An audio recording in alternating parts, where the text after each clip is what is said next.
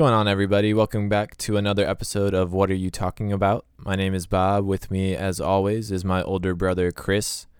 If you're here looking for some March Madness, we have an entire different episode going up around the same time as this one that's devoted just to Selection Sunday. So if you're a March Madness fanatic like Chris and I are, definitely check that podcast out. But definitely stay with us because we are continuing our discussion about probably one of the craziest NFL off seasons we've had in a long time.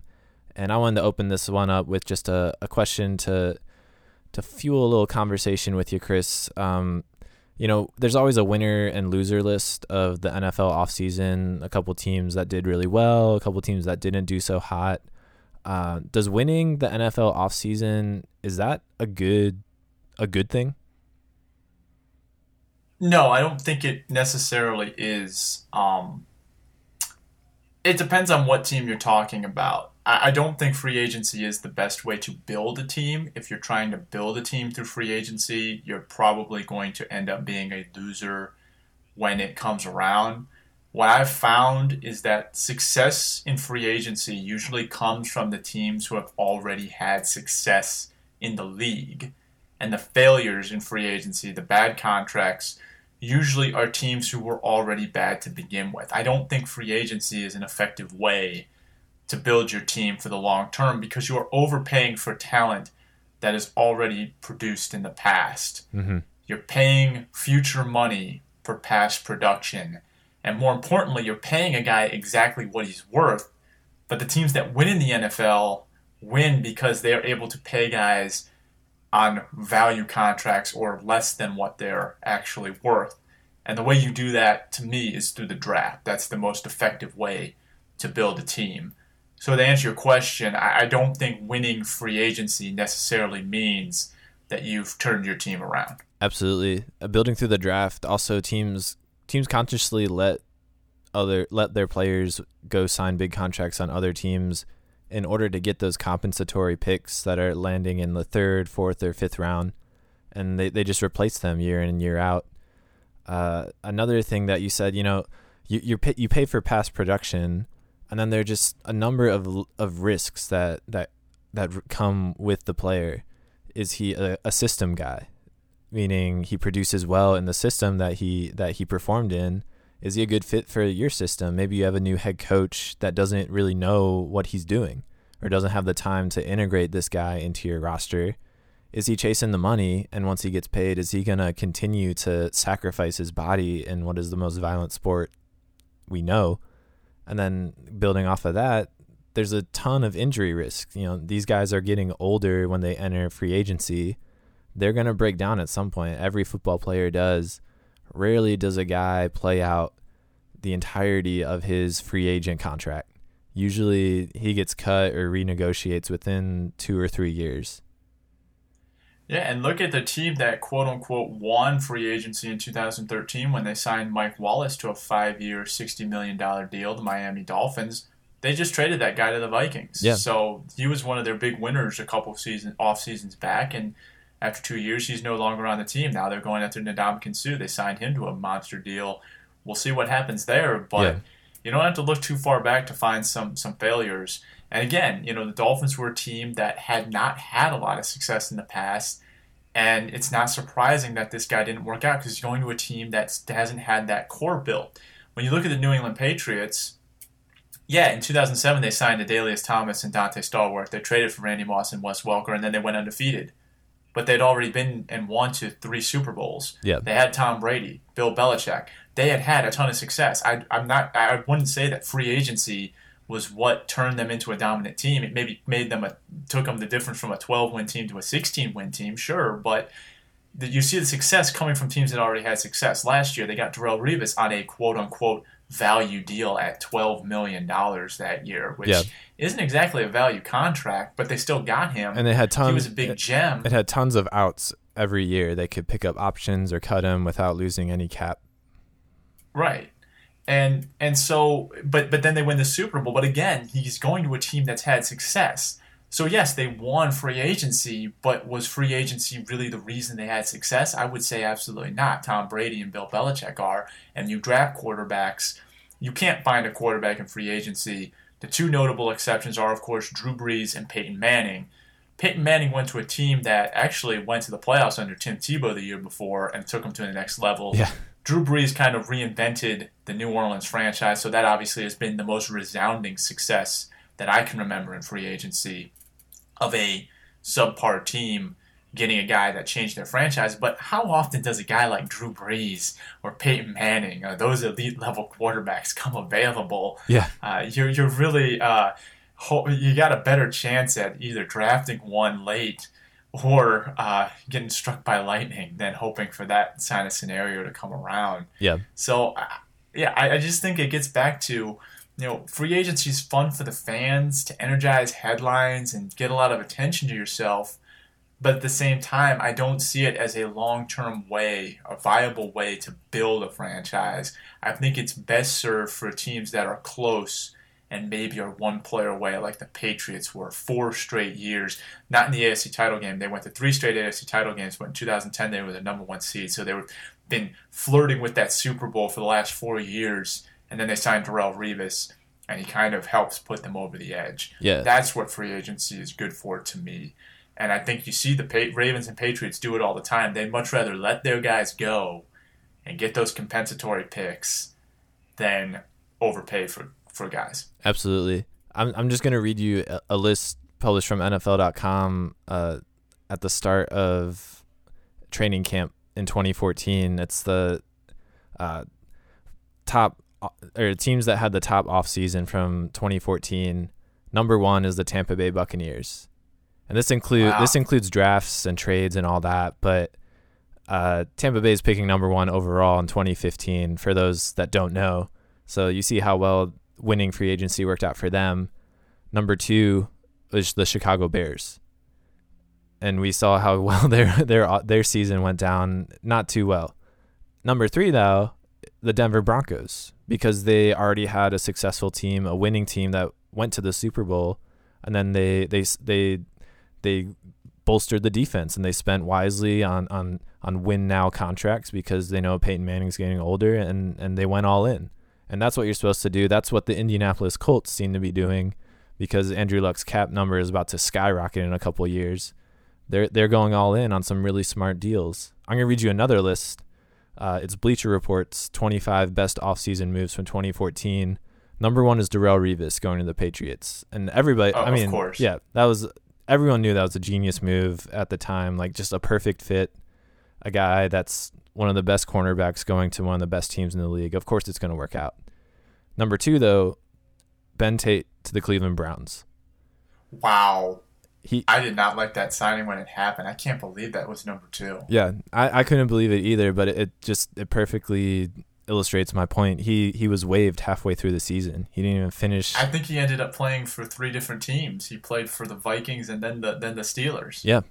Yeah. Oh man. And then number 3 is Jairus Byrd to the New Orleans Saints on $28 million guaranteed. He tore his meniscus 4 games in, so he might not ever be the same player that they signed. I mean, how do you recover from a meniscus tear? It varies. Well, and that's an unfortunate one. The injuries are always unfortunate. But you have to take it. Yeah.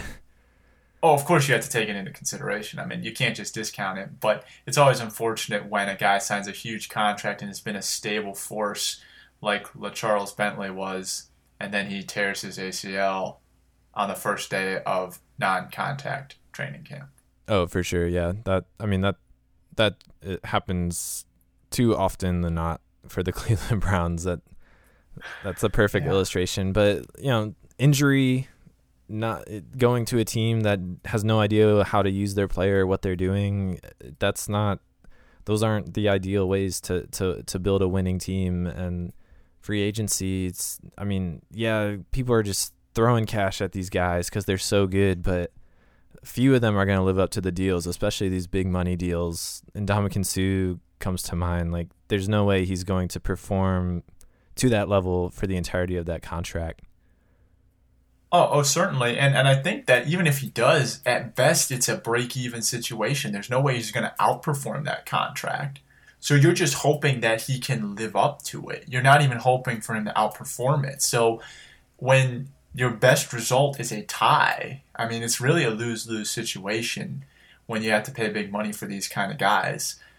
Yeah, and getting back to the draft, you look at the teams we all talked about. The Denver Broncos, look at Seattle Seahawks, look at the Colts. They have these really high-value guys on rookie deals. They're low contracts. Yep.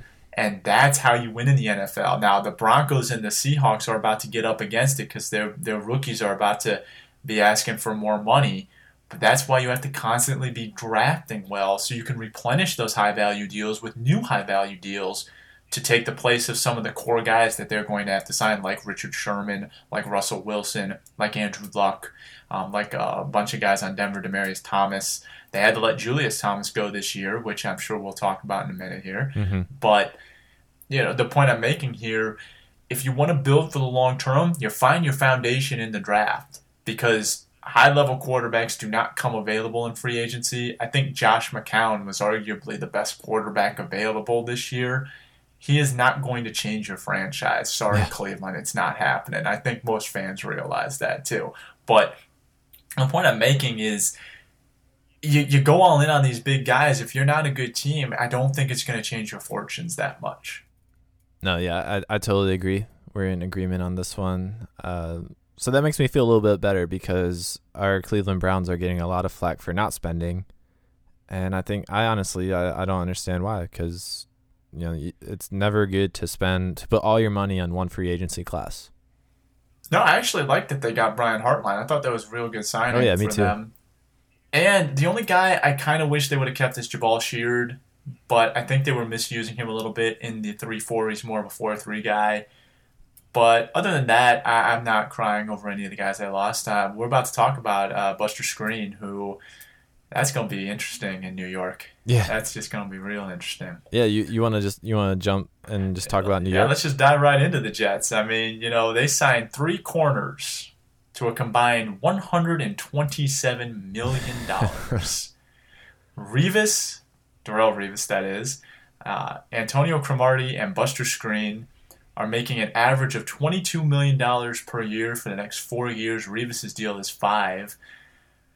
Wow, that is a lot of money to dedicate to 3 corners. And last I checked, there were only 2 starting corners. So yeah, you're paying a lot of money for a nickel guy. Yeah, absolutely. I mean, Buster Skrine is the ideal fit for a nickel corner, but you're paying him starter money. You're paying him well over starter money, and he has to be one of the most highest paid nickel corners in the game now. Also, interestingly, D. Milner was their top 10 pick in the 2013 draft. He's a dime cornerback now, or are you giving up on him? That's ridiculous. Yeah, I don't get that at all. I think they went a little overboard. I understand going after Revis, being from New York, and he's still an elite level player. I kind of understand even maybe going after Buster Skrine or Cromartie, like one of the two, but why did they have to sign 3 of these guys? I don't understand why they went overkill there, because you're right. You mentioned D. Milner. He was the guy they traded for Revis. They traded the pick they got for Revis originally, became D. Milner. Yeah. And now what? I mean, he's going to play in your dime package? I mean, what are they going to do with him? They're just going to write him off? I don't understand why they went overkill there. I think they committed too much money to one position. $22 million, it's close to 20% of your cap, I guess, around that number. Yeah. I think the cap's hovering around $120 million or so. But that's a lot of money. Yeah. A lot of money. Spending on Darrelle Revis, any team can do that, and I think it would be a good move because he's a lockdown guy. He's still a top 5 corner, right, and you can leave him on the island. Antonio Cromartie was his counterpart last time he was with the Jets, but Cromartie's 32 now, and you have him on the book for 4 years. He didn't really have a good year last year. That's when they jumped the shark for me, because I thought they made a good move in trading for Brandon Marshall with just a 5th-round pick. I like the addition of Ryan Fitzpatrick. I think he's a good spot starting quarterback that can bridge the gap between whoever is your guy. I mean, obviously that's the big question: who is your guy? Who's your quarterback? Yeah. But I actually think they're going to draft a guy. I think that too. They're going to use that number 6 pick on a guy. Me too. But then you just start dumping cash in the cornerback position, a position that you can always draft somebody to fill a role, especially to be your nickel guy. Yeah. Yeah. I just felt like getting Revis and Screen. Screen's still a young player. That's good enough. Screen showed a lot of promise at the number 2 corner next to Joe Hayden this year. And he's not a guy I cried that left the Browns, but I certainly think that he's a good player. And so, I don't know. I just think that they went a little overboard at that position, and we'll see. But I don't know why they couldn't just sign 2 of them and maybe draft another guy for depth and keep Milner and see if he can thrive. Yeah, absolutely. So speaking of spending too much at a certain position, let's move to another city. There is a strange storm brewing in Philadelphia. I don't, nobody knew when Chip Kelly came into the league as the coach, as an offensive college genius, nobody knew what it was going to look like. And everyone was excited to see what this offense was going to look like. I remember watching them in preseason. It was a primetime game. It was exciting to watch. And this is Chip Kelly's first year where he has personnel control, and still nobody knows what he's doing. I don't think he knows what he's doing. Each move has no real end game to it.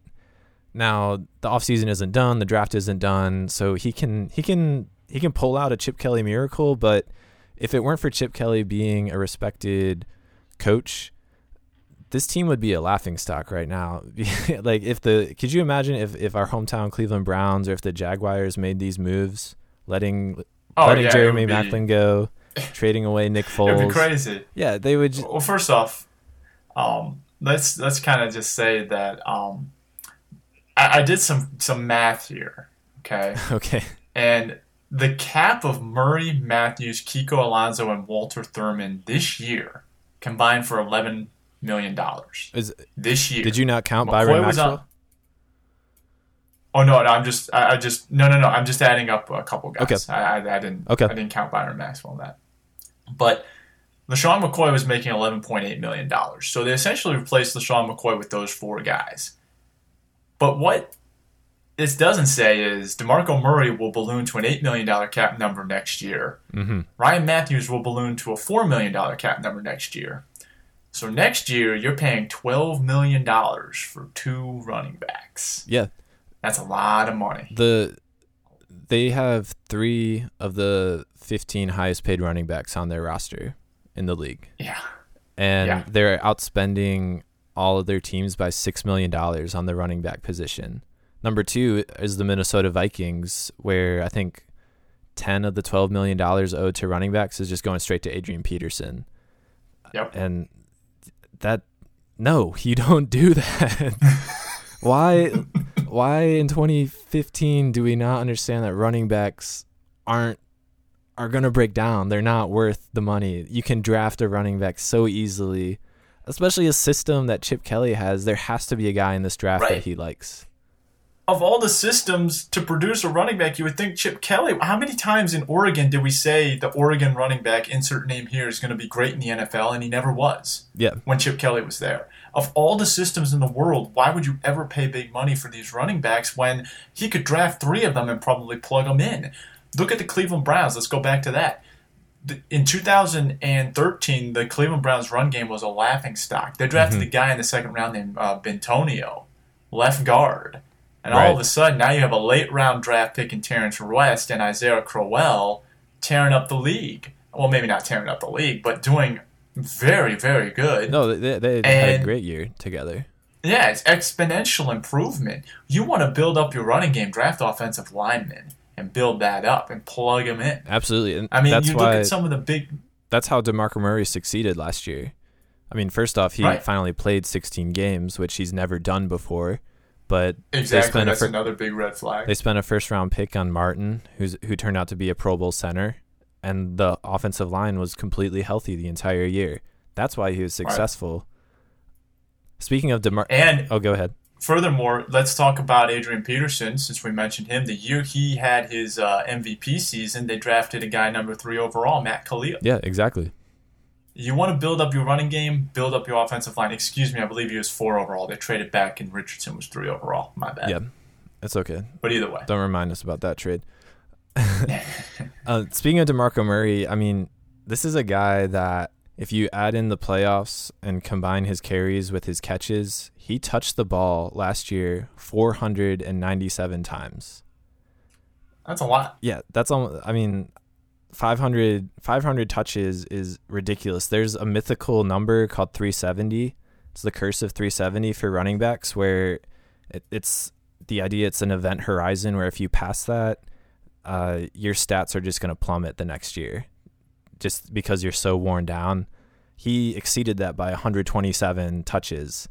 There's absolutely no way he's going to live anywhere near to that contract that he got paid. And why would you trade away LaShawn McCoy for DeMarco Murray and Ryan Matthews, both of which have only played a 16-game season once in their entire career each? Well, and we talked about last week how we actually liked the LaShawn McCoy trade because you're trading a guy who's making $11.8 million for an impact linebacker who was coming off a torn ACL, is still, but he's only making $785,000. Yeah. That's a huge, huge value play. But then they go and take all that cap space and invest it in Murray and Matthews, and I don't understand. I just don't understand. Yeah. And then, all right, the flip side of the coin, they signed Byron Maxwell. He's now the 5th highest paid cornerback in the league. Yeah. You're talking about not even the first cast off of the Legion of Boom, who's Brandon Browner, who's actually a really good player. Byron Maxwell was the second one, and he's not. I saw him described on Grantland as the non-voting member of the Legion of Boom, because he's got decent size at 6'1", but I mean, he hasn't started a whole season in the league. He's not a proven entity, and now he's your number one corner, and you're paying him that kind of money. They're just mind-boggling to me, and and we haven't even gotten to the icing on the cake. Oh, the trade. Oh my! I forgot about the trade. What the heck was going on with that? I don't understand why Chip Kelly thought. First off, I didn't think Nick Foles would live up to his first year in the league. Oh yeah, because his production was unreal. But I don't think he's as bad as last year. I think things kind of fell apart and he got hurt. Mm-hmm. You're trading a guy who was set to make $1.34 million next year before becoming a free agent. Very, very solid contract for a quarterback. For a guy who's going to make $13 million next year, and who, speaking of injuries, hasn't played a full season in forever. I don't think he has ever played a full season. I think his rookie year he played the most. I think his sophomore year he played all 16 games.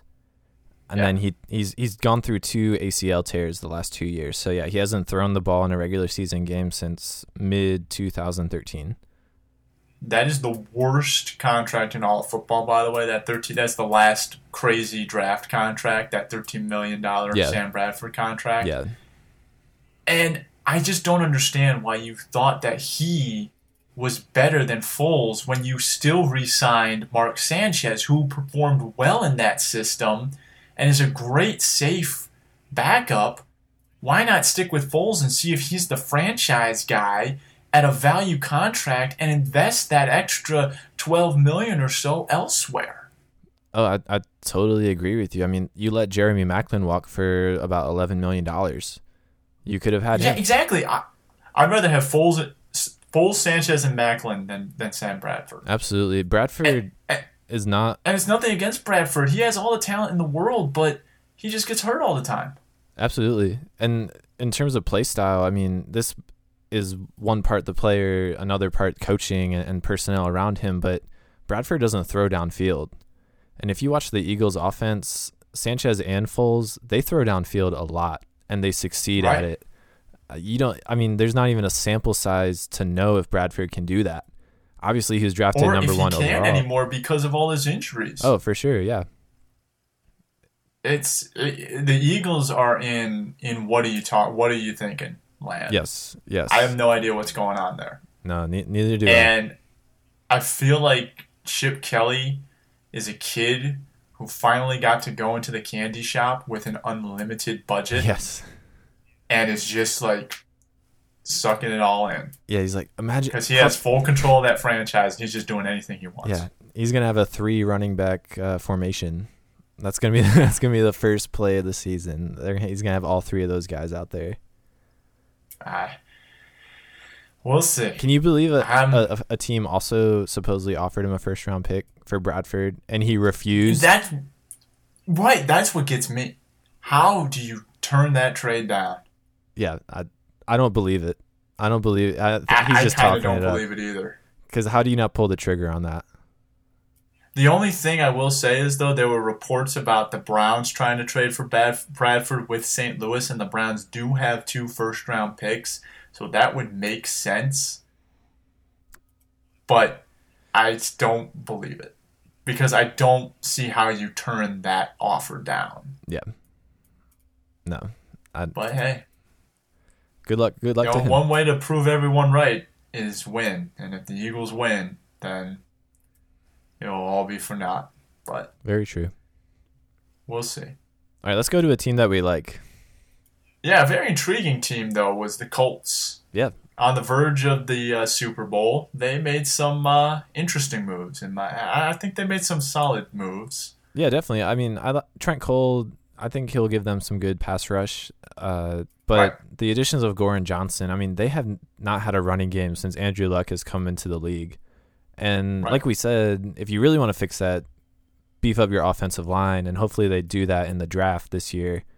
But Frank Gore is a great running back. Even though he's 32, he's shown amazing durability. He's a one-cut back.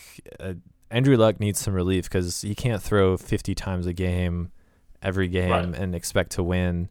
On top of that, Andre Johnson, he's still got something left. And you have T.Y. Hilton stretching downfield. Now you have a big target on the other side. I like those 2 moves a lot, and they're affordable 2-year deals.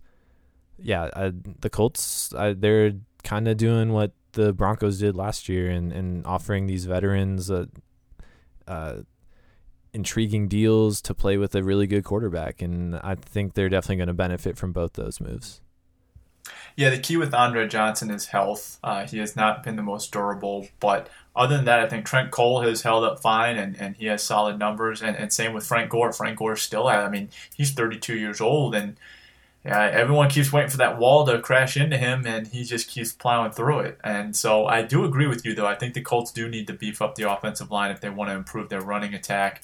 I also think one area they really need to address is something that dates back to even when Manning was playing with them, is their run defense. The New England Patriots gash them every year. Yes. And they're not the only ones, but over the last couple of years, it's been the most profound of them all.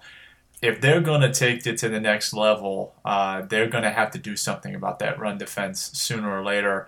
I would imagine they'd address that in the draft somehow, because at this point, it would be hard to do it any other way. Yeah, work on that defense isn't done. They have a pretty decent secondary, like a kind of band together and make it work. But yeah, that run defense, the run game in general on both sides needed improving, and I think they definitely helped fix the offensive side. But yeah, they need to do some more moves, some more work. Vince Wilfork, he's still out there. Yeah, they're saying he's considering a return to the Patriots. Oh, okay. So that'll be an interesting one to keep an eye on. Yeah. If he comes back. But the big shakeup, though, was Seattle Seahawks really rocked the NFL when they traded for Jimmy Graham. Yeah. I think this could be the kind of move that, we talked about contending teams capitalizing on a window. This certainly fits that bill. Going to back-to-back Super Bowls, coming insanely close to winning one.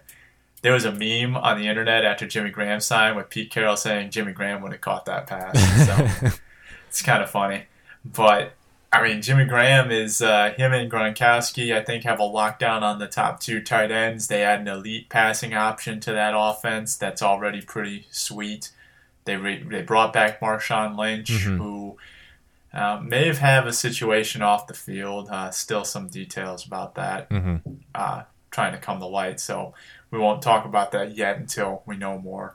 But yeah, the Seattle Seahawks, they've got a great foundation, and now they're adding a big playmaker. Yeah, absolutely. The first round draft pick was big, but also, they had to give up Max Unger, who is a 2-time Pro Bowler. He didn't have the best year last year, but he was their starting center. We'll see how that affects them. But yeah, Jimmy Graham, man, I watched the Seahawks a lot last year, and they love to run the seam routes with their tight ends, and nobody runs the seam route better than Jimmy Graham. That's an unstoppable 3-headed monster between the read option and then the play action fake with a Jimmy Graham down a seam route. That's scary. And then the defense is gonna do what they do. The Seahawks are all in, and why wouldn't you be? I mean, the rich get richer. They're looking around their division. They're seeing teams get weaker. Capitalize on the window. If they win that division, they have at least one home game. And if they do what they've done the last couple of years, the road to the Super Bowl, get through to Seattle. We obviously know it's hard to win there. Yeah, I mean, they could easily get to their third straight Super Bowl. I'm not going to pick it right now, but they're definitely going to be in the mix. Absolutely. Yeah, I love the trade. I think, it was the right move. It wasn't right 2 years ago to trade a first rounder for Percy Harvin, but trading that pick for Jimmy Graham is worth it for sure. Definitely.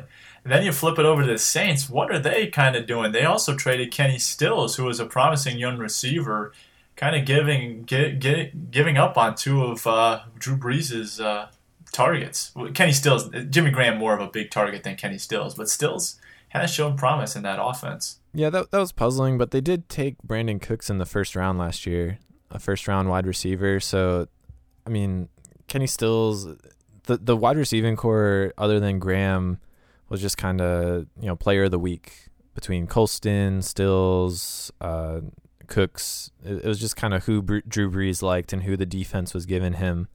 I do like the CJ Spiller move. Obviously, health is an issue, but he's the perfect kind of receiving speed back that the Saints like. I don't know. Certainly, I don't know what they're doing. Yeah, CJ Spiller fits very well with what Sean Payton likes out of a running back. They also signed Brandon Browner, so yeah, I mean, on one hand, they kind of gave up some targets, but on the other hand, when you have Drew Brees, I think that receiving targets are replaceable. And, they just committed some money to a running back, but I think Spiller's a little more value than some of the other guys we mentioned. Mm-hmm. It's to be determined, I guess. We'll see if the Saints can just bounce back in general after what was a very down year from them. Yeah, absolutely. There are rumors that Brees might be on his way out, but I'll believe that when I see it. I think they're all in for another year. Well, first off, if they trade Drew Brees, then that's just kind of crazy in my mind. I say you ride Drew Brees until he retires, because as long as he's on your team, you can build up a contender. If you don't, you're just kickstarting the rebuilding process early, and it's going to be a long 2015 if they don't have Drew Brees. Yeah, no, for sure.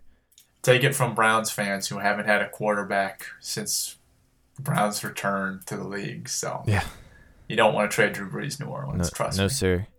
So what do you think? Speaking of Cleveland, and sorry if this is Cleveland centric, but what do you think about Jordan Cameron and what went down the other day with the reported deal that he was coming back to Cleveland, and then his agent turning that deal around to get the same exact deal with Miami? Well, I think, first off, it's a caution against reports. Not that I said that anyone who was reporting it did anything wrong, but I do think that there are other motivations when things get leaked sometimes to kind of leverage a report into another deal or leverage a situation into another deal. So whether or not he had a verbal agreement with the Cleveland Browns is more going to be of a he said or whatnot. He's denied it and things like that. I don't think it was as bad. Some people are comparing it to the Carlos Boozer situation. I don't think it was nearly as that bad. For those of you who don't know, Carlos Boozer allegedly had a true verbal handshake deal with the owner and then backed out and got kind of ugly in Cleveland. Signed a big deal with Utah. But this is way back after LeBron's rookie year, so it's a long time ago. Yeah. But I don't think this is anywhere near that level. I just think Jordan Cameron and his agent and his people were just trying to leverage a better deal, and kudos to them, they did. And he's in Miami now. If he can stay healthy, he'll be an excellent target for Ryan Tannehill, and he'll add a lot to that offense, as will Kenny Stills, who they acquired.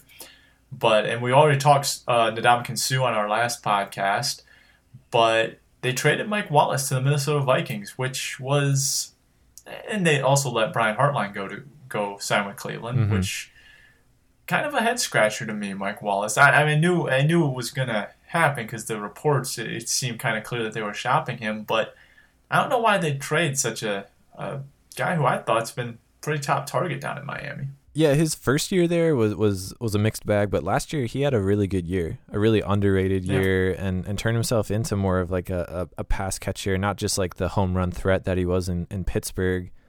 I think Ryan Tannehill is going to miss that, and replacing him with Jordan Cameron could work out. Jordan Cameron has some concussion issues though. If he gets hit again, he's gone, and that's a risky move. But I hope it pays off. I hope he stays healthy. But Jordan Cameron, man, why do you have to pick on the dork? You know, why do you have to do us dirty like that and embarrass us in front of the whole nation like that? Like, just sign your deal in Miami.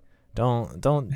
I mean, it's just that kind of stung me a little bit. It didn't make me too happy that, you know, he would use us of all teams to leverage another deal. It doesn't surprise me because, well, I mean, he was negotiating with us, and look, man, nothing shocks me anymore when it comes to these things. I was burned when Jim Thome left Cleveland, and I was little then, littler than I am now, so didn't understand the ways of the world then. In terms of free agents, over it. In terms of free agents leaving Cleveland for greener pastures, this is like a blip on the radar, but still, I mean, he had to, you know, twist the knife a little bit as he walked out the door. That wasn't nice. Yeah, I mean, you know, it could have been handled better, I guess, but at the same time, I don't know. I just don't see it as an egregious thing to leverage one team to try to get a better situation from another. He is a free agent. It's not like he signed something and then backed out, or at least I don't think there was a handshake deal. I think it was just a report that they had a deal. Yeah. So I don't think it was that bad. Yeah. But going back west, San Francisco 49ers have had a very interesting offseason. Yeah.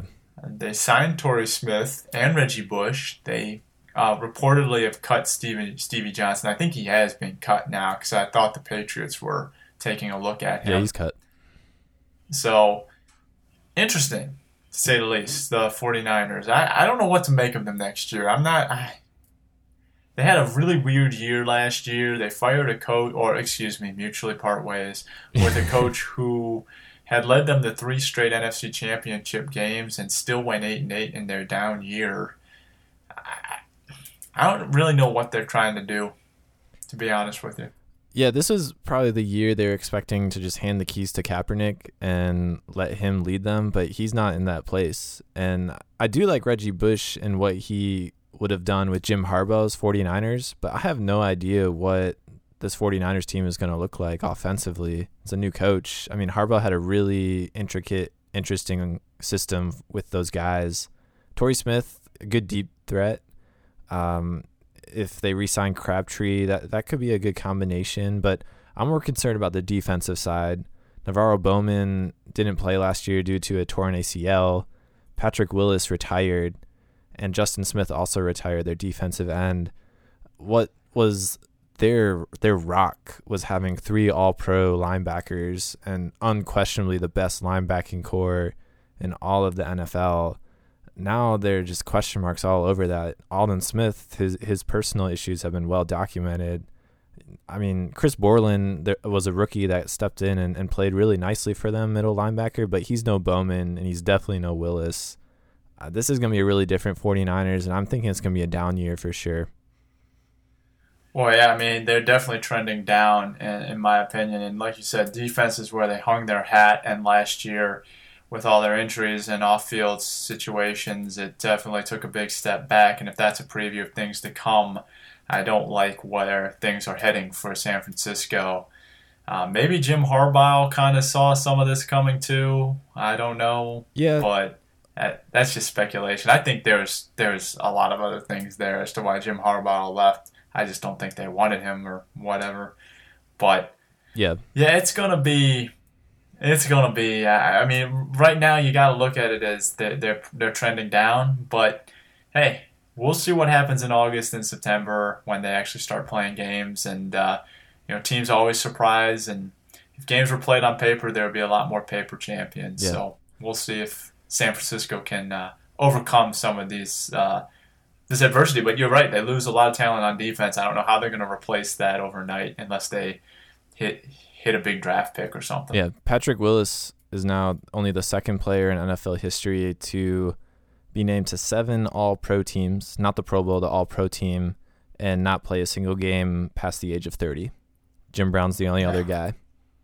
So yeah, they're definitely going to miss him, and I'm happy that he got out while he did, because knowing his story, the life that he came from, it's time for him to actually have a life outside of football. And well, I'm just surprised more guys don't retire before the age of 30, because this football is just a brutal game. I mean, you see what happens to a lot of these veterans after they leave it.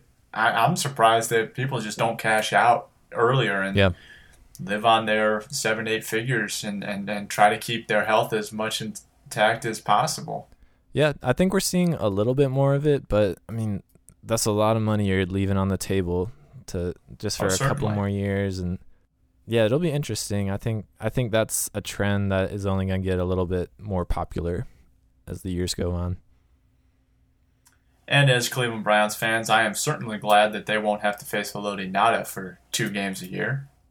Yeah, definitely. I mean, especially considering they could have drafted him and all that stuff, but we won't get on that. Oh, yeah. No. Yeah, that was a good trade for the Lions. I mean, they had to do something to replace Sue and potentially Nick Fairley. Oh, well, Nick Fairley's with the Rams now. Oh, my God. Yep, he's with the Rams now. That defensive line. Now, that defense is on the up. We're talking about a defense that was on the decline. That defense is on the up. The Rams could definitely be a team to watch next year if Nick Foles regains his pre-2014 form, or even somewhere in the middle, because that team has always just been a quarterback away. They got some good skill guys, a sickly defense. Yeah, you might want to watch out for the Rams. For sure. Yeah, I that defensive line, that's going to be really fun to watch, man. But yeah, I like that Ngata trade. Like I said, the Lions, they need to do something. Yeah, I think we covered most of it. And what we didn't cover here, we probably covered in our last podcast. Talked a little bit about some of the moves that were already made. It's kind of a crazy time in the NFL, but NBA free agency in 2017 is going to be ridiculous if this no smoothing proposal is actually what's going to happen. There's still time to negotiate, but the Players Union had rejected this smoothing proposal. And for those of you who don't know, the background is the NBA just signed a humongous deal, new television deal, to inject a lot of new revenue into its stream. Long story short, that will affect the salary cap. And the smoothing proposal is a gradual increase year by year to prevent teams from having ginormous cap space all at once. Well, obviously the NBA Players Union doesn't want that. They want their teams to have ginormous cap space all at once, and it's projected to get to $85 or even $95 million per team. To put this in perspective, I think the luxury tax threshold right now is like around $72 million. Yeah. So we're talking like 20 to 25 million more in money that they're just going to have, and teams who are over the cap now will be under it. And, oh, by the way, Kevin Durant's going to be a free agent that year. And, oh, by the way, LeBron James signed that 2-year deal last year because he saw this coming too. Yeah. This is going to be insane. Yeah, it's going to be insane. And I don't know. I mean, the players that are in power are the ones that are going to get huge paydays. But if you're a veteran, I don't know if I would appreciate, like, say you signed a 4-year deal now. By the time you hit free agency, everyone's going to be capped out because they just went hog wild those first 2 years. I don't know. The smoothing idea, I get it, and I get why the players declined it because, I mean, they want as much money as possible. But of course, I don't know. What this shows for me is that there's a storm brewing, and that's going to be a lockout in I think 2018 is the I summer. actually think they can opt out in 2017. I think that's the year they can opt out. Yeah, it's coming. There's going to be a lockout. There's going to be a huge first battle. off, the players are very mad at that contract because those whole negotiations, the owners were talking about how they were losing money. And then a year later, these franchises in Milwaukee are selling for ridiculous numbers. Before the Clippers went for $2 billion, Milwaukee sold for ridiculous numbers. Yeah. And the players are like, wait a second, you guys are losing money? Why are you guys lining up to pay $2 billion for the Clippers if you're losing money? This is not cool. Yeah. So, yeah, you're right. There is a storm brewing, and it's coming. And this smoothing thing is just one way for the players to say, no, we're not leaving any money on the table. There is a bit of a divide here. Not a bit, a big divide here. Absolutely. And there's going to be another lockout, and it's probably going to be worse than the last one unless Adam Silver can be super commish, which everyone's talking up Adam Silver. If he can use his superpowers to kind of figure something out beforehand, we'll see. But I don't know. I just think the players they're not happy, and they certainly want a better system. Yeah, absolutely. I mean, the cap could potentially increase by $20 million, and then in terms of a lockout, if they negotiate, if they want a better deal, a better slice of the pie, then we're talking about potentially $30 or $40 million in extra cap space in the next few years. That's a ton of money, and yeah, it's going to be a bloody battle. Absolutely. Well, I would think that if they're going to get a better deal in terms of revenue pie, that they would have to give smoothing as a chip. You know what I mean? Like if the owners give up some of the revenue pie, then they would have to bend on the smoothing issue, because I don't see how you can raise the cap competitively by $30 or $40 million and still, satisfy everyone. Yeah. You know what I mean? Yeah. Because at some point, the competitiveness of the league has to come into play here as a fan. I don't think this smoothing thing, I like the smoothing idea because I think it's a fair way to distribute the money. Yeah. But I completely understand where the players are coming from here. They want more money, and I honestly don't blame them. Yeah.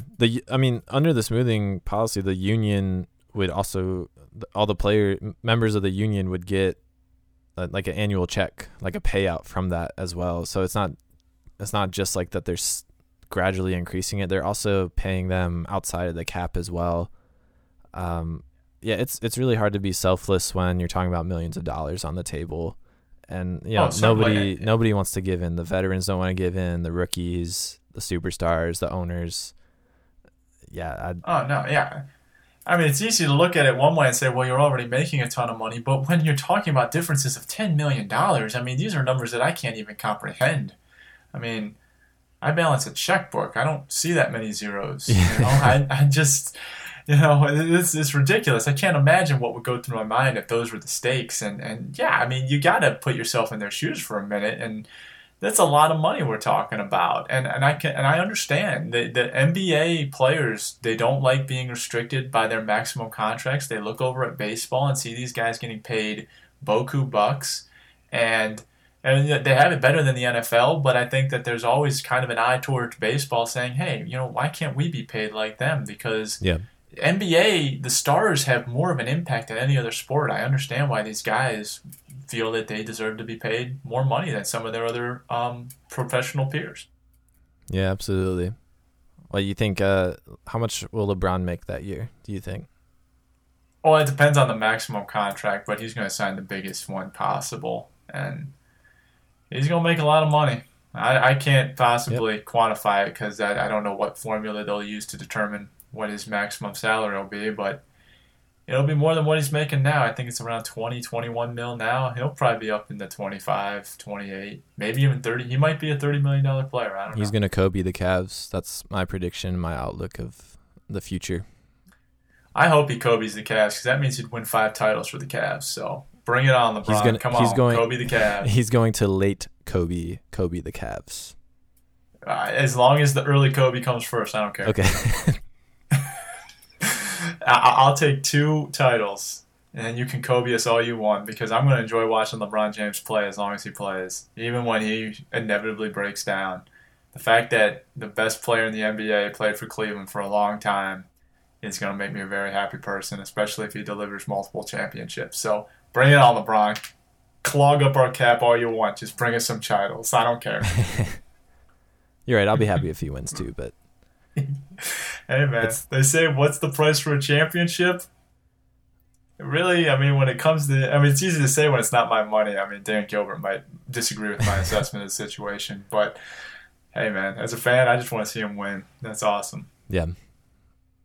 But well, we covered a ton of ground as usual on this podcast. Thank you all for listening once again. A reminder, next 4 weeks, or our first of 4 bonus edition March Madness podcast is also up on FenleyRoadSports.com. Please subscribe to us via iTunes, follow us on Twitter, and of course come back and continue to support us. We definitely appreciate that you guys are listening and sharing with our sports opinions. And yeah, we'll be back next week with another edition of What Are You Talking About, and another bonus edition for our March Madness preview and look ahead and all that fun stuff. And yeah, take it easy, guys. All right, I'll see you later, Chris. All right, man. Take care.